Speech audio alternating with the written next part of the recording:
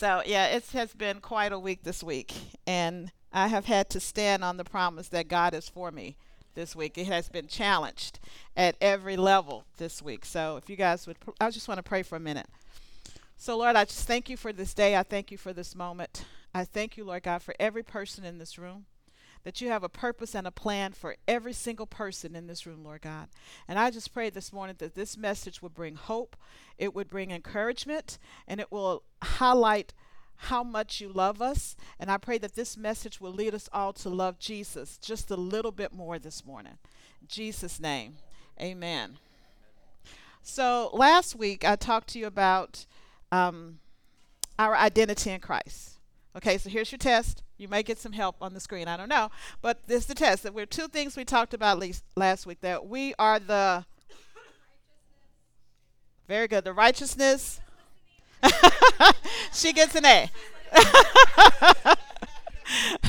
That I told you might get a little help. So that we are the righteousness of God in Christ Jesus, which means that God doesn't change the way he treats us based upon our behavior. We're the righteousness not because of what we did, but because what Jesus did on the cross. And what Jesus did on the cross cannot be undone. So we are the righteousness of God in Christ Jesus because we accepted him as our Lord and Savior, and we cannot become unright. Right? So we can't mess up enough to become unright because it is something that God has granted to us by his grace and by his love. We are the righteousness of God in Christ Jesus. I've had to stand on that this week. And secondly, we are loved and accepted. The Bible says that we are accepted in the beloved. And again, not because of what we do. God's love for us does not ebb and flow with our behavior. I can't get God to love me more. But at the same time, I can't get him to love me less either. His love for me does not ebb and flow with my behavior. But you're still his favorite. I'm still his favorite, yes. So I am. And he's put that to the test this week too. So that's been put to the test. So yes, God loves each of us. You're each his favorite. I'm just his most favorite. I've been trying to convince my husband of this for 34 years, but I don't know how that's gone. So we are the righteousness of God in Christ Jesus. And this has got to be our foundation, especially what we talk about today. This has got to be our foundation. This is what we have to stand on. This is what we have to be unmovable on. Okay? We're unmovable on this thought that I am the righteousness of God in Christ Jesus. I am loved and accepted by God. One of my favorite songs is by a guy named Travis Green, and it's called Loved and Good. And to me, it's the best theology is. God is good, and I am loved. And that's what we stand on. God is good, and I am loved. That is the premise of everything that we do. We have to believe that. That has to become not only just head knowledge for us, but heart knowledge. God is good, and we are loved. So this morning, I want to finish our discussion on God is sovereign, now what? So were we able to get the clip to play? Okay. Can you play that first clip for us, please? Okay. There's sound with it.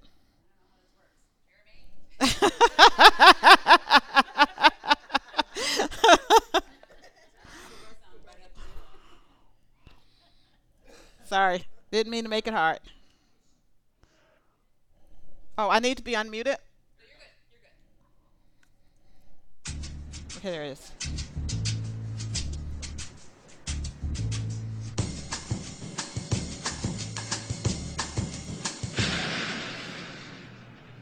Whoa, that's not good. Oh, I don't need this. I'm already late.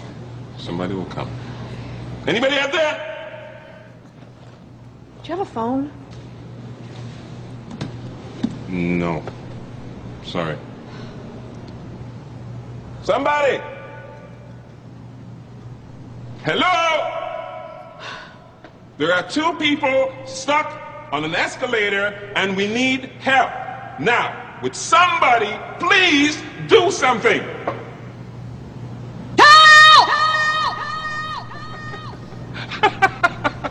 I don't believe this. You gotta be kidding me. I'm gonna cry. Well, there's nothing else left to do, is there?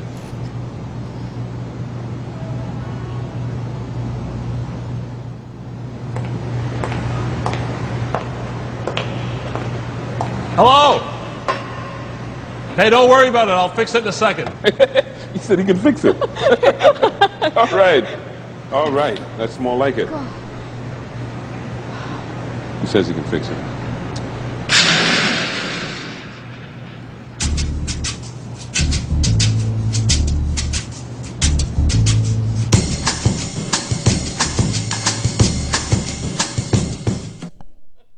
I have a question for you, church, this morning.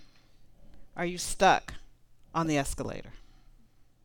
Are we stuck on the escalator? Are we waiting on God, or is God waiting on you? Are we waiting on a move of God, or is God waiting for us to move? Are you stuck on the escalator this morning? I don't understand this. God is all powerful, but he doesn't need us, but he has chosen to work through us. He decided to allow us to rule and to reign. And there's sometimes when God says, it's time for you to get off the escalator. I want to show you an example of this in the Bible. If you would turn with me to Exodus, all of these scriptures says Genesis, it was late at night, and it's Exodus, actually. It's Exodus 14. It's Exodus. That's why I tell you, you got to check me. I told you last week, you have to check me. It's Exodus 14. And you all probably know this story. You probably have heard this story. It's probably one of your favorite stories. It is one of my favorite stories. And it's in Exodus 14, and the children had the Israelites had just left Egypt after being in bondage for 400 years. And they left Egypt, and they were traveling from an angry king. So God told Moses in verses 1 through 4, he said, this is what we're going to do. We're going to tell the children of Israel to go so that they are between the sea and land. And I am going to send the Egyptians, I'm going to harden their hearts, and the Egyptians are going to come after them. Okay? Sound like a plan? I don't know about this, but this is what God told Moses. So Moses like, yeah, okay, this is what's going to happen. So he did that. And so if you read with me in verse 10, it says this, and when Pharaoh drew near, the children of Israel lifted their eyes, and behold, the Egyptians marched after them, so that they were very afraid. And the children of Israel cried out to the Lord. Then they said to Moses, because there were no graves in Egypt, have you taken us away to die in the wilderness? Why have you so dealt with us to bring us up out of Egypt? Is this not the word that we told you in Egypt, saying, let us alone, that we may serve the Egyptians? For it would have been better for us to serve the Egyptians than that we should die in the wilderness. So the children of Israel did what they do. They complained. That was their thing, right? So they complained, and they're complaining to Moses. Now Moses had a revelation from God, because God told him to do this, and he would show the Egyptians his glory. So Moses then makes this incredible speech, right? So Moses is about to make this wonderful speech in verse 13. That is absolutely beautiful. Moses said to the people, do not be afraid. Stand still and see the salvation of the Lord, which he will accomplish for you today. For the Egyptians whom you see today, you shall see no more forever. The Lord will fight for you, and you shall hold your peace. I mean, that is such a faith-filled sermon. I need that sermon every now and then. Just stand still and see the salvation of the Lord. I love to pray that over people. This demon that you see today, you shall see no more forever. This sickness that you see today, you shall see no more forever. This lackness that you see today, you shall see no more forever. And it is such a powerful, such a awe-inspiring speech until you hear God's response to Moses. What was God's response to Moses? Moses, couldn't go to the next one. Then the Lord said to Moses, why are you crying to me? What is this? Why are you crying to me? Lord, I'm between an army and a sea. If this is the time to pray, this is the time to pray. Some translation says that the Lord said, Moses, do not continue to pray to me, is basically what the Lord told him. Stop praying to me. That does not sound theologically correct, right? That sounds like something's going on that we don't understand. So in other words, God said to Moses, why are you standing on the escalator? Think about what the guy on the escalator told the woman. It'll be okay. Somebody's going to come help us. That's the same thing Moses told to the children. It's going to be okay. God's going to come rescue us. And he's crying out to God, and God is like, I don't know why you're crying to me. What does that mean? Moses was stuck on the escalator, and I just lost my page. Sorry, give me a minute here. There we go. This is why I like for you to read the Bible yourself, because if I had told you God said that, you'd have called me a heretic. So let's listen to what God said to Moses. So why was he so harsh? That was my question. Why was God so harsh with Moses? This seems like a perfectly good time to pray, right? Well, isn't that what you would do, is pray? But we have to remember what God had told Moses to do previously. Let's go to verse 16 and let's see what God told Moses to do. And then we'll go back and see what he told him to do in the beginning. Let me see. Have I lost my place? In verse 16.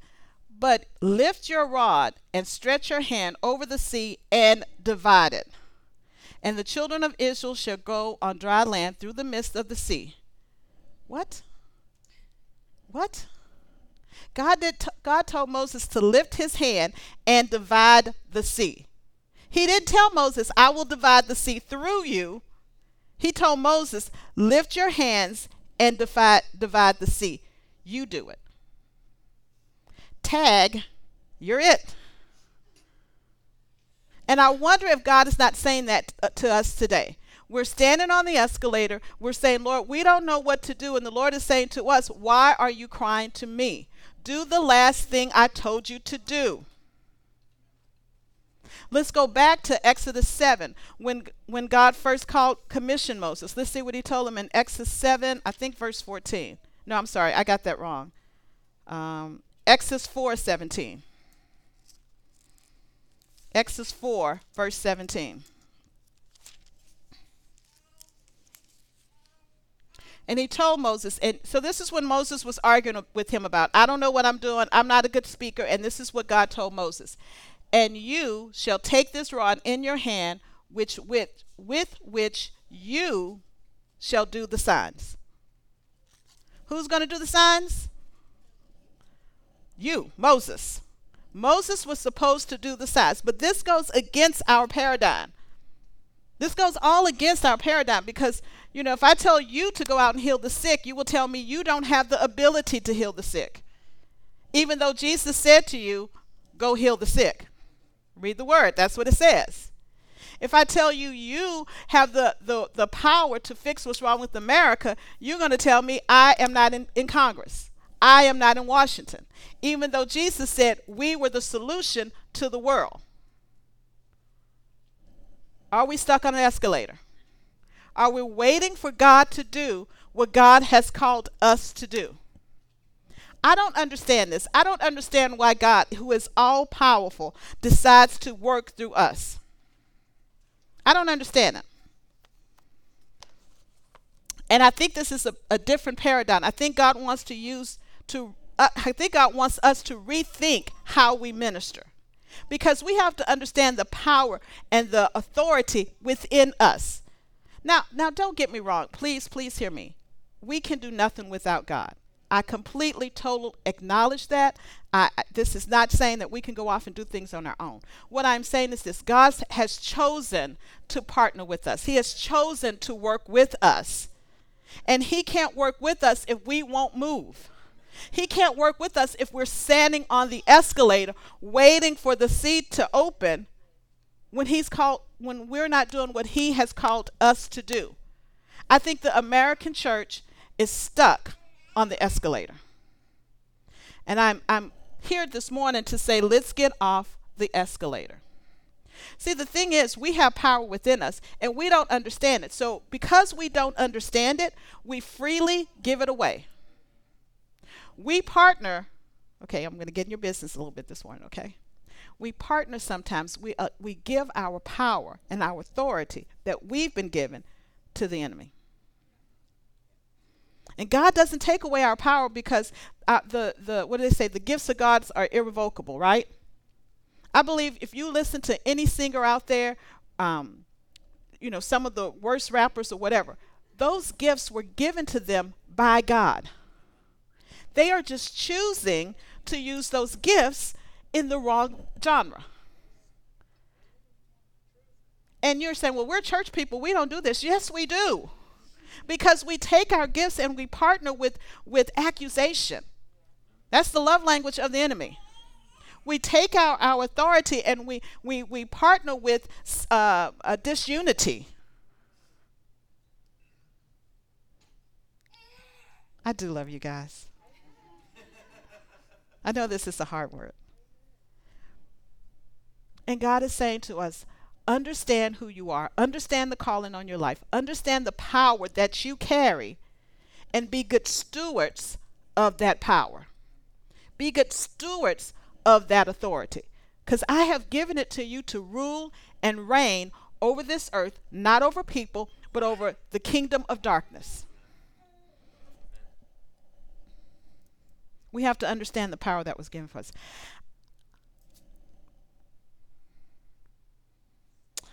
Let me ask you to think about this for a moment. What would have happened if Moses didn't raise his hand? What would have happened? I don't know. I don't know if God's sovereignty, there would have been someone else who would have raised his hand. I don't know in God's sovereignty, he knew Moses would eventually raise his hand. But what if Moses had? Would all of those people have been lost because Moses refused to get off the escalator? And I just want you to carry that with you. What am I called to do? What is not happening because I refuse to get off the escalator? Because I refuse to recognize who I am and what God has called me to do. You guys are quiet this morning. There you go. Thank you. And here's the question. Why does an all-powerful God choose to work this way? Why doesn't he just fix the escalator? Why doesn't he send angels to pick me up and take me to the next level? That's what I want to see. Why does God choose to do it this way? And here's my very biblical, very theological answer. You ready? You ready?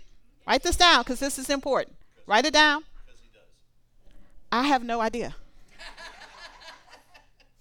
I have no idea. I don't need to know because God is God and I am not.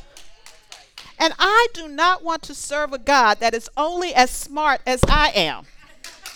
So God, we have got to realize that God is greater. His ways are higher than our ways. His thoughts are higher than our thoughts. And we do not want to serve a God where we understand everything completely, because that means that God is only as smart as you are. And I teach your children, you do not want that.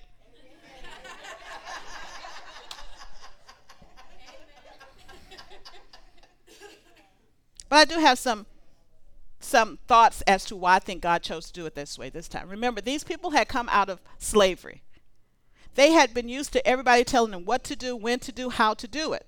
They could not think for themselves. They needed to see God work with them. They needed to see that cooperation. They needed to see that if Moses could raise his hand in the sea part, then maybe I can do the same thing. And that story is speaking to us today, right? So thousands of years later, we're still learning from this story. If I raise my hand in obedience to God, things will happen. I need to know that. You need to know that. Maybe it was that God wanted to show the Egyptians his power. God wanted, remember, was it 40 years later when they finally went into the promised land and they met up with Rahab, they were still talking about that story. The city of Rahab was in awe of the people of Israel because what they had done at the Red Sea. God wanted people to be in awe of his people. Are people in awe of Christians today?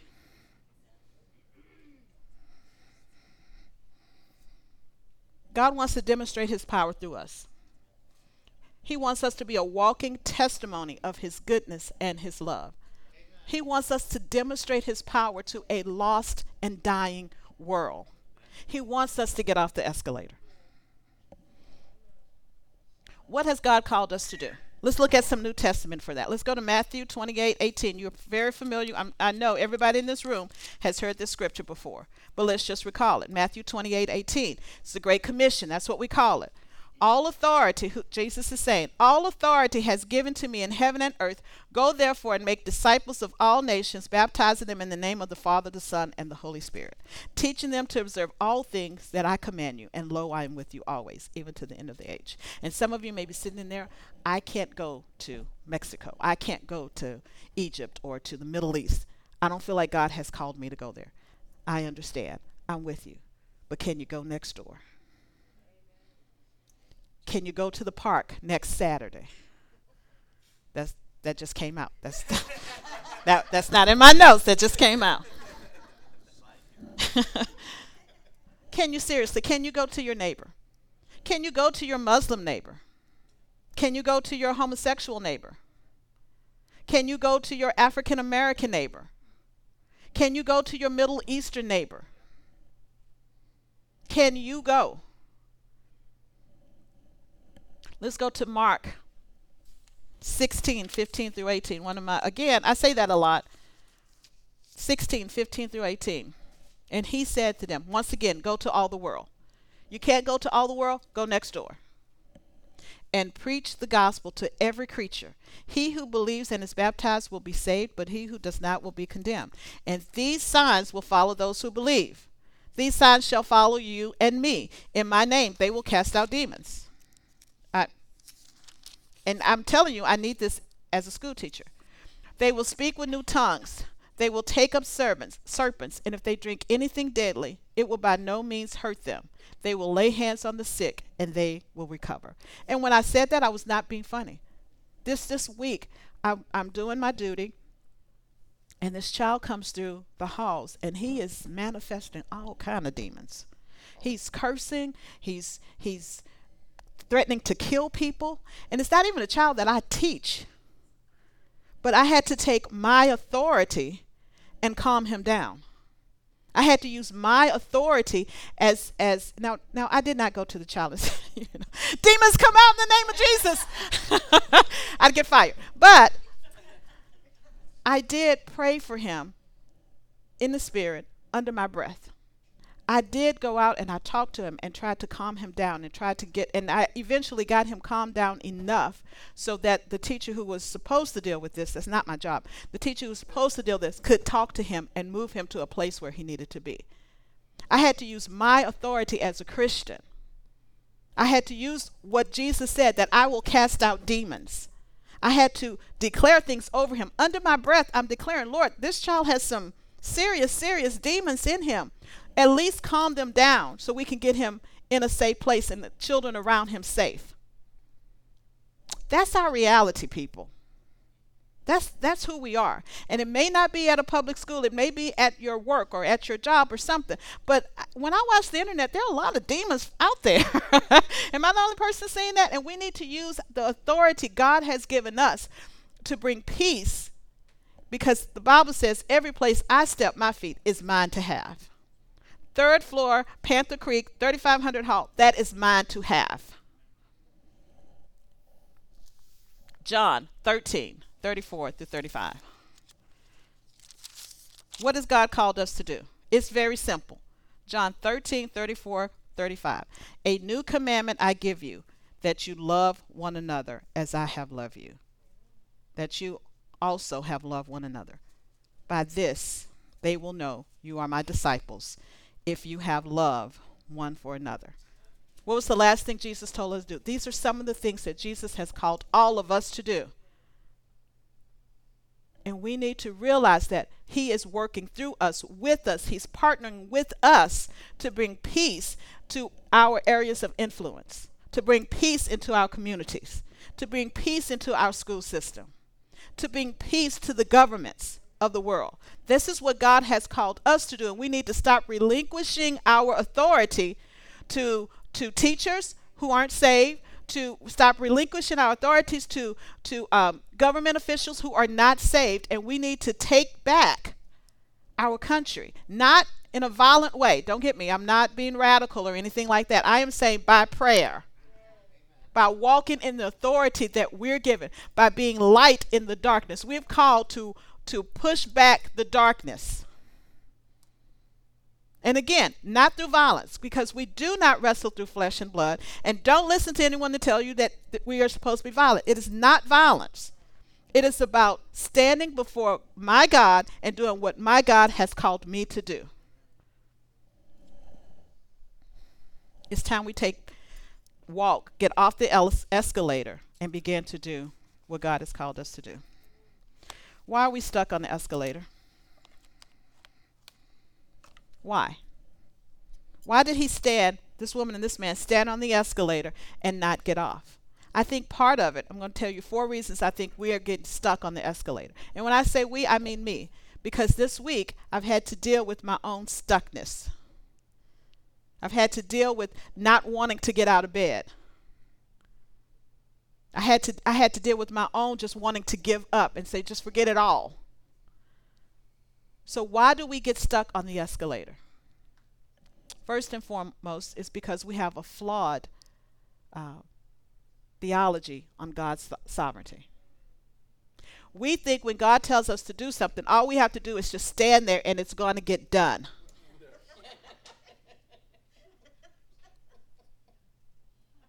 But we got to move when God says move. We got to walk in obedience to what God tells us to do. Let me give you a story for this. Let me ask you a question. Who can tell me who Tara was? See, I like to give these little pop quizzes. Don't you want to be one of my students? Who is Tara? He was Abraham's father. How many of us know that? Okay? So, but most of it, if I ask you who was Abraham, hopefully, can everybody raise their hand and tell me who Abraham was? Okay. What was the difference between Tara and Abraham? They both were called to go to the promised land.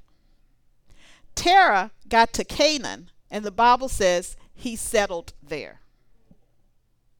He didn't walk out what God called him to do. He got to a place, and who knows why he settled there. It could have been he ran up against some type of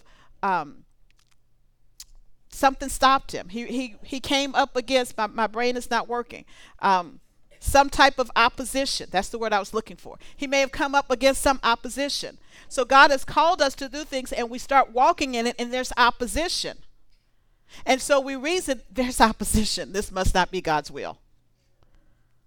I'm standing by the sea. There's opposition. The Egyptians are coming after me. This must not be God's will. Come on now, let's come up with a different plan. But opposition does not mean the absence of God. Opposition is just that we live in a fallen world. Opposition is that we have a very real enemy who's trying to stop us from doing what God has called us to do. There is going to be opposition. Don't stand on the escalator because you ran into opposition. Don't stand on the elevator because it's comfortable. Because it's familiar. When God tells you to move, move. And you're standing there asking God to move you out of Canaan, and God's saying, put one foot in front of the other and let's begin to move. God is sovereign. But we have to make sure that we're doing what God has called us to do. Move forward. Let me tell you, the worst thing that could happen to you, to me, is to die on the escalator. Go to the next slide. This is one of my favorite quotes by Miles Monroe, and he says this: the wealthiest place in the world is not the gold mines of South America or the fields of Iraq and Iran. They are not the diamond mines of South Africa or the banks of the world. The wealthiest place on the planet is just down the road. It is the cemetery. There lie buried companies that were never started, inventions that were never made, best-selling books that were never written, and masterpieces that were never painted. In the cemetery is buried the greatest treasure of untapped potential. In the cemetery are people who died on the escalator, waiting for God to move when God has saying, I have given you everything you need to move. Let's move. Let's go. Don't have a false sense of God's sovereignty. Don't let a false sense of God's sovereignty keep you on the escalator. God has called you to move. Do not allow opposition. Don't allow anything to stop you from doing what God has called you to do. Because only you can do that. My second one. Can you go to the next one? Now this one, I have to tell you, I have to be completely transparent here. I'm struggling with the American church today. Okay, so I'm just struggling. I'm just going to tell you, this is my struggle. I'll get over it, but I'm struggling with the American church today. Okay? But I do believe one of the things that keep us stuck on the escalator is the model of the American church. Because the American church has professionalized ministry. And so we look at Leah and we look at Pastor Joshua and we're like, hey, I don't have to do anything. I can go home and rest because they're going to pray for the sick. They're going to cast out demons. I'm going to bring my friends to church and they're going to get them saved. That's why we pay them the big bucks, right?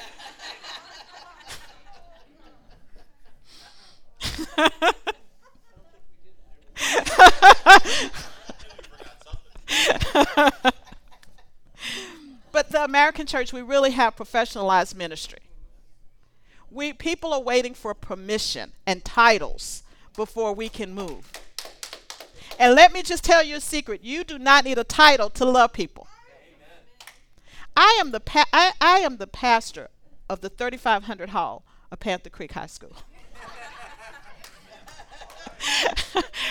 That is not a thing. But that's who I am. You know how I know that is? Because when people are hurt, you know where they come? They come to me.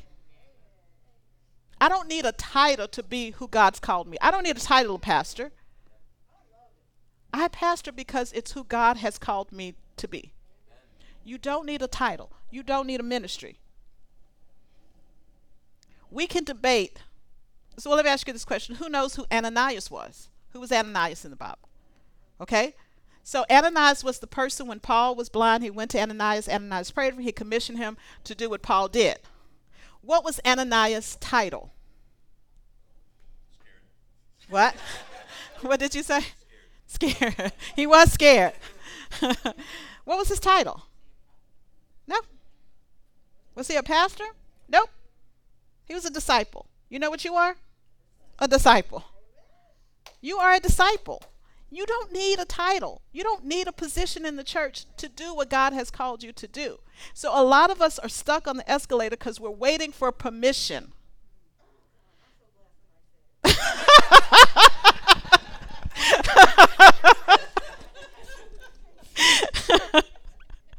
And God has said, I have given you permission. I have given you authority. When you said yes to Jesus, I gave you the authority. I gave you all the permission you need to do what I've called you to do. You don't need a title. You don't need to be Pastor so-and-so to do what you're called to do. See, we can debate all day long. We can have a debate on whether or not women should be in ministry. We can have a debate. I have my scriptures ready. You can have your scriptures ready. We can have a debate all day long. Or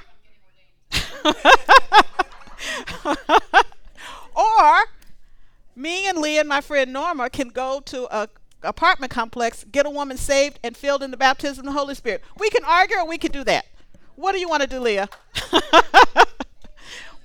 That was a good day. We didn't need permission. We didn't need permission. We didn't need titles. All we needed, nobody cared whether or not we were pastors. All we needed was the Holy Spirit. And that was flowing in abundance. We can debate all night and day whether or not God has been taken out of public schools. We can debate that all day and all night. Or I could just go to school, see one of my teachers hurt, and go in our office, lead her to the baptism of the Holy Spirit. I could do that. I choose the latter. I don't need permission to be who God has called me to be. You don't need permission. We don't have to argue and debate. And let me just tell you something. I'm still being sanctified, but if somebody says to me once again that they have taken the Lord out of public schools, I'm going to punch him in the face. Because what you're doing is you're denying the God within me. You're saying to me that when I go into work, I have to check God in the parking lot. God will not be checked. So when I go into public school, God goes into public schools with me. Stop saying that. Stop declaring that, because it's a lie and it weakens the power of God. But not only that, it weakens teachers, because people who don't know who they are feel like they can't minister. I minister more as a school teacher than I do as a pastor of the gospel. I just do. And I got tenure, so they can't fire me. So,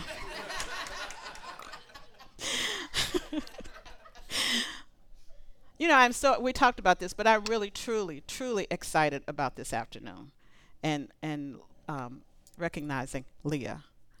And I just want you to know that what we're doing tonight is not giving Leah permission. We're just recognizing what she's already been doing. We're just recognizing the gift that's on her life. And maybe, I don't know, tomorrow she'll wake up and there's like this whoo around her. Let us know, Josh, if that happens. It might be because she's waking up so early. There may be a different kind of ooh around her.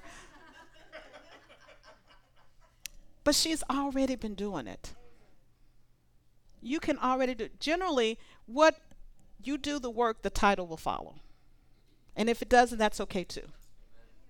You do what God has called you to do and stop waiting for a title. Stop waiting. The American church tells you have to have a title. And I am telling you, for Leah and Josh, you can go do it. What did John Wimber say? Everyone wants to be a part of something where they can realize their full potential. God has given us a vision to see the body of Christ move from being an inactive audience to a spirit-filled army. It isn't about one man show. This is about the equipping of the saints for the work of the kingdom. That's John Wimber. Last week I quoted John Hafer, so had to come back with John Wimber this week. Right? That was the vision of the person who started the Vineyard Churches. And I bet if we asked Leah and Josh, they would say that is the vision for who they want us to be as a church. Everybody gets to play. Everybody gets to participate. They want everybody to play. Next Saturday. The third reason I think we stuck on the escalator is because of fear of discomfort. Some people would say fear of failure. I don't even think it's a fear of failure. I think we just don't want to be uncomfortable. Even though the Bible has promised us a comforter, and in order for the comforter to comfort, we got to be uncomfortable. Let the Holy Spirit does his work. What if I step out in faith and I pray for someone and they're not healed? What if I step out in faith and I start a ministry and nobody comes, nobody shows up? What if nobody shows up next Saturday? And believe me, that's been in my heart all week. That's the fear of my heart all week. What if I step out and get hurt? What if I step out and I'm rejected? And I would love to tell you that when you hear the voice of God and you step out, it's gonna work 100% of the time, and all lights will be green for you, and everybody will come to you. That does not happen. That's why, what did John Wimber say? Faith is spelled what? R-I-S-K. Because we have to step out. You're going to be hurt. I'm sorry to tell you. You're going to be hurt. You're going to be disappointed. Okay? You're going to do things and it's not going to work out. And it's okay. Why? Because what are we going to do from it? We're going to learn, we're going to grow, and we're going to try again. That's one of the things that is really hurting education today, is that we're raising these children who don't want to make mistakes. We're raising these because we're running around them like helicopter parents, just don't let them fall, don't let them fall, don't let them fall. And that's what we want in the body of Christ. We want guarantees. Well, life is not a guarantee. I tell my students sometimes, they don't like this. Life is unfair and then you die. Synopsis of life. They don't like that, but it is true. It is true for us. Life is not fair. You're going to fall sometimes. You're going to be unsuccessful sometimes. What do we do with that? What did Peter do with that? You remember when Peter had the obnoxious idea that he could walk on water? You remember Peter had that idea?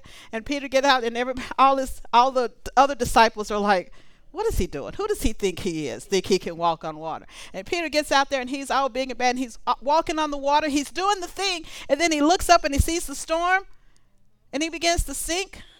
And then all the disciples start laughing at him. Let me ask you a question. How did Peter get back in the boat? Jesus helped him up. And how did they get back in that boat? They walked together. They walked together. So you fall. You step out in faith and you make a mistake and you fall. What's the worst that's going to happen? Jesus is going to hold out his hand. He's going to pick you up and together you're going to walk back to a safe place. That sounds like a win-win to me. Because either I'm going to walk in that water or Jesus and I are going to do it together. But I'm going to get out of that boat. That's the important thing. Are you going to get out of that boat? Or are you going to get off the escalator?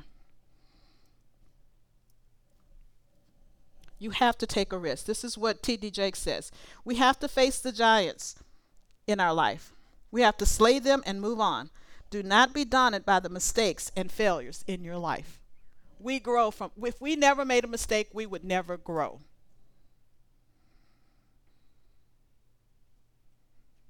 And that is one of the hardest things for me to get my students to understand. They want, I tell them, put a problem on the board. Is it correct? I don't know. Just put it up there and we'll figure it out together. This is a safe space. It's a safe space. Anywhere you are with Jesus is a safe space. So we're going to have that safe space. We're going to make mistakes. We're going to try things that don't work. We're going to pray for people and they're not going to get saved. Get healed. And then we're going to pray again. All right? Let's do it. Okay. Finally, this is my favorite one. The reason we stay locked, we stay on the escalator, we stay stuck on the escalator is because we don't know who we are. That is so important. That's why I go back to identity is so important. We have to know that we're the righteousness of God. We have to know that we're loved and accepted. But we also have to know this, that we are more than conquerors. Romans 8:37. We are blessed. You know, the Bible says you are blessed with every spiritual gift. You have already been blessed with every spirit. You don't need to pray for wisdom. You have wisdom. We just pray, Lord, give us greater revelation of that wisdom. Show us what to do in this situation. You have been blessed with every spiritual blessing. That's in the Bible. Look it up. You are strong, Ephesians 16. Hey, you are seated with him in heavenly places. One of my husband's and our favorite place to go is Lake Lure. And when we go to this place called Kill Devil Hill. I think that's the name of Kill Devil Hill. And you can go up to this mountain and there's this rock that looks like the devil. That's why it's called Kill Devil Hill. But you are seated above that rock. We are seated above the enemy. The enemy is under our feet. We sit from a vantage point of a winner. So when we pray, we don't pray begging. We don't pray like orphans. We don't pray like servants. We pray like children of the Most High. We are seated with him. The Bible says that we have been raised together. And that word raised together, I want you to get this picture here, can also mean conjoined. When you think of the word conjoined, what do you think of? Conjoined twins. You are conjoined with Jesus. Everywhere you go, Jesus goes. When you pray for people, Jesus is right there. He is conjoined with you. That's who you are. And we have authority. We already read that. Matthew 18:7. But not only do we need to realize who we are, we need to realize the battle that we're fighting. And we are fighting a defeated, disarmed, made a spectacle of enemy. So when he tries to remind you of what you did in the past, you can remind him of what Jesus did to him on the cross. You can laugh and point at him because he is defeated. And the only, I keep saying this, I want you to get this. The only power he has is the power we give him as Christians. When we partner with him, we give him our power. Stop partnering with him. Stop partnering with him. We have the advantage. We are not called to be on the defensive. We're called to be on the offensive. We are making the scores. We are pushing back the darkness. That's who we are. You know, when the Bible says that the gates of hell shall not prevail, get a picture of that, that this is not, it's not the church cowering, right? And the darkness prevailing. That's not the picture of it. The picture is we're prevailing over the darkness. We're taking authority. We're pushing the darkness back because we're on the offensive. The gates of hell will not prevail against us. I want to share this story with you. My daughter got married about 5 years ago, and I told you last week, I like to save money, okay? So the caterer said to us, if you pay in cash, you'll get a discount, like 10% discount. I was like, sure. But the problem was the caterer was in Wake Forest. And I didn't want to take all of that money out of the bank and drive from Holly Springs to Wake Forest because, there's carjacking problem in Holly Springs. You shouldn't know that. I'm just kidding. I'm just kidding. But we were making some other stops along the way, so I didn't want to have all that money with me. So I decided to go to a bank that I had never been to. I bank with State Employees Credit Union. And so I went to the bank in Wake Forest. And so I was prepared. I have my ID.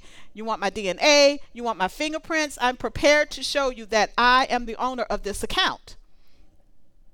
And so the tailor said, we'll just swipe your card. And then once I swiped my card, he just started preparing the money to give to me. And now I'm like, wait a minute. Can anybody with my card just come in there and swipe it and get my money? And he was like, no, ma'am. What happens is when you swipe your card, I see your face. Now, they say to the prophetic, all things are prophetic. Well, to a teacher, everything's a teaching moment. And so I got this picture in my head. Okay, this is the picture I want you to get in your head. Can you go to the next slide, please? This is the picture I want you to get in your head. Is that as we begin to pray, our face shows up in hell. And the devil says, wait a minute, that's Melissa. She looks all nice and sweet, but she's a gangster for the Lord. And we are putting him on notice that I am praying and that I know who I am in Christ. I know what God has done for me, and I am about to kick his butt.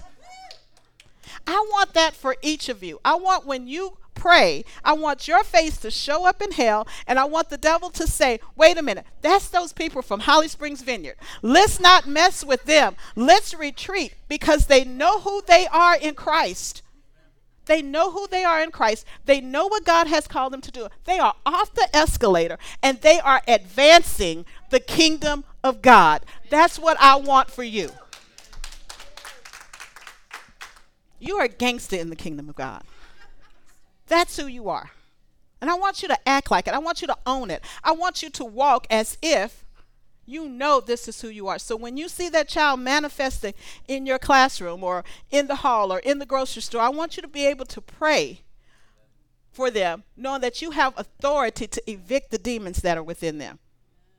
I want you, when you see someone sick, I want you to know that you have authority to pray for them and advance the kingdom of God. That's who we are as the body of Christ. We are gangsters for the body of Christ. I want to leave you with this one last clip. This is perfect theology. Can we play the last clip? This is perfect theology.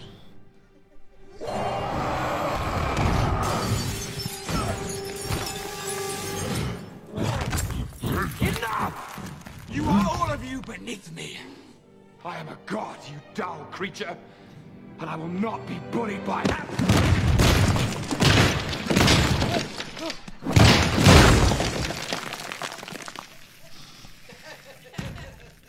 Puny God. Puny God. You are all the Hulk. You have all been commissioned to be the Hulk. You are all the Hulk, and you can go out and you can see when the enemy is threatening you, you can just look at him and go, puny God. I know who I am. I know the God that I serve, and the God that I serve is far more greater than you. He's already kicked your butt once. Don't make me do it again. That's who we are. Amen? That's it. That's all I got. That's the best theology ever. You are Hulks. That's who you're commissioned to be. And I just want to pray with you this morning. Can I pray with you? Lord, thank you for your power in our lives. And Lord, I ask that if there's any place in my life where I am stuck on the escalator, I ask you to reveal it right now. Reveal it right now. Show me areas where you have called me to move, and I have relegated that authority to someone else, where I've abdicated what you've commanded me to do. Lord, show me any areas in my life. I submit them to you. And this day, I'm getting off the escalator. This day, Father, I am recognizing who I am in you. I am recognizing what you have done for me. And I will advance the kingdom of God today and tomorrow and the next day and the day after that. Thank you, Lord Jesus. I'm getting off the escalator. Amen. Amen.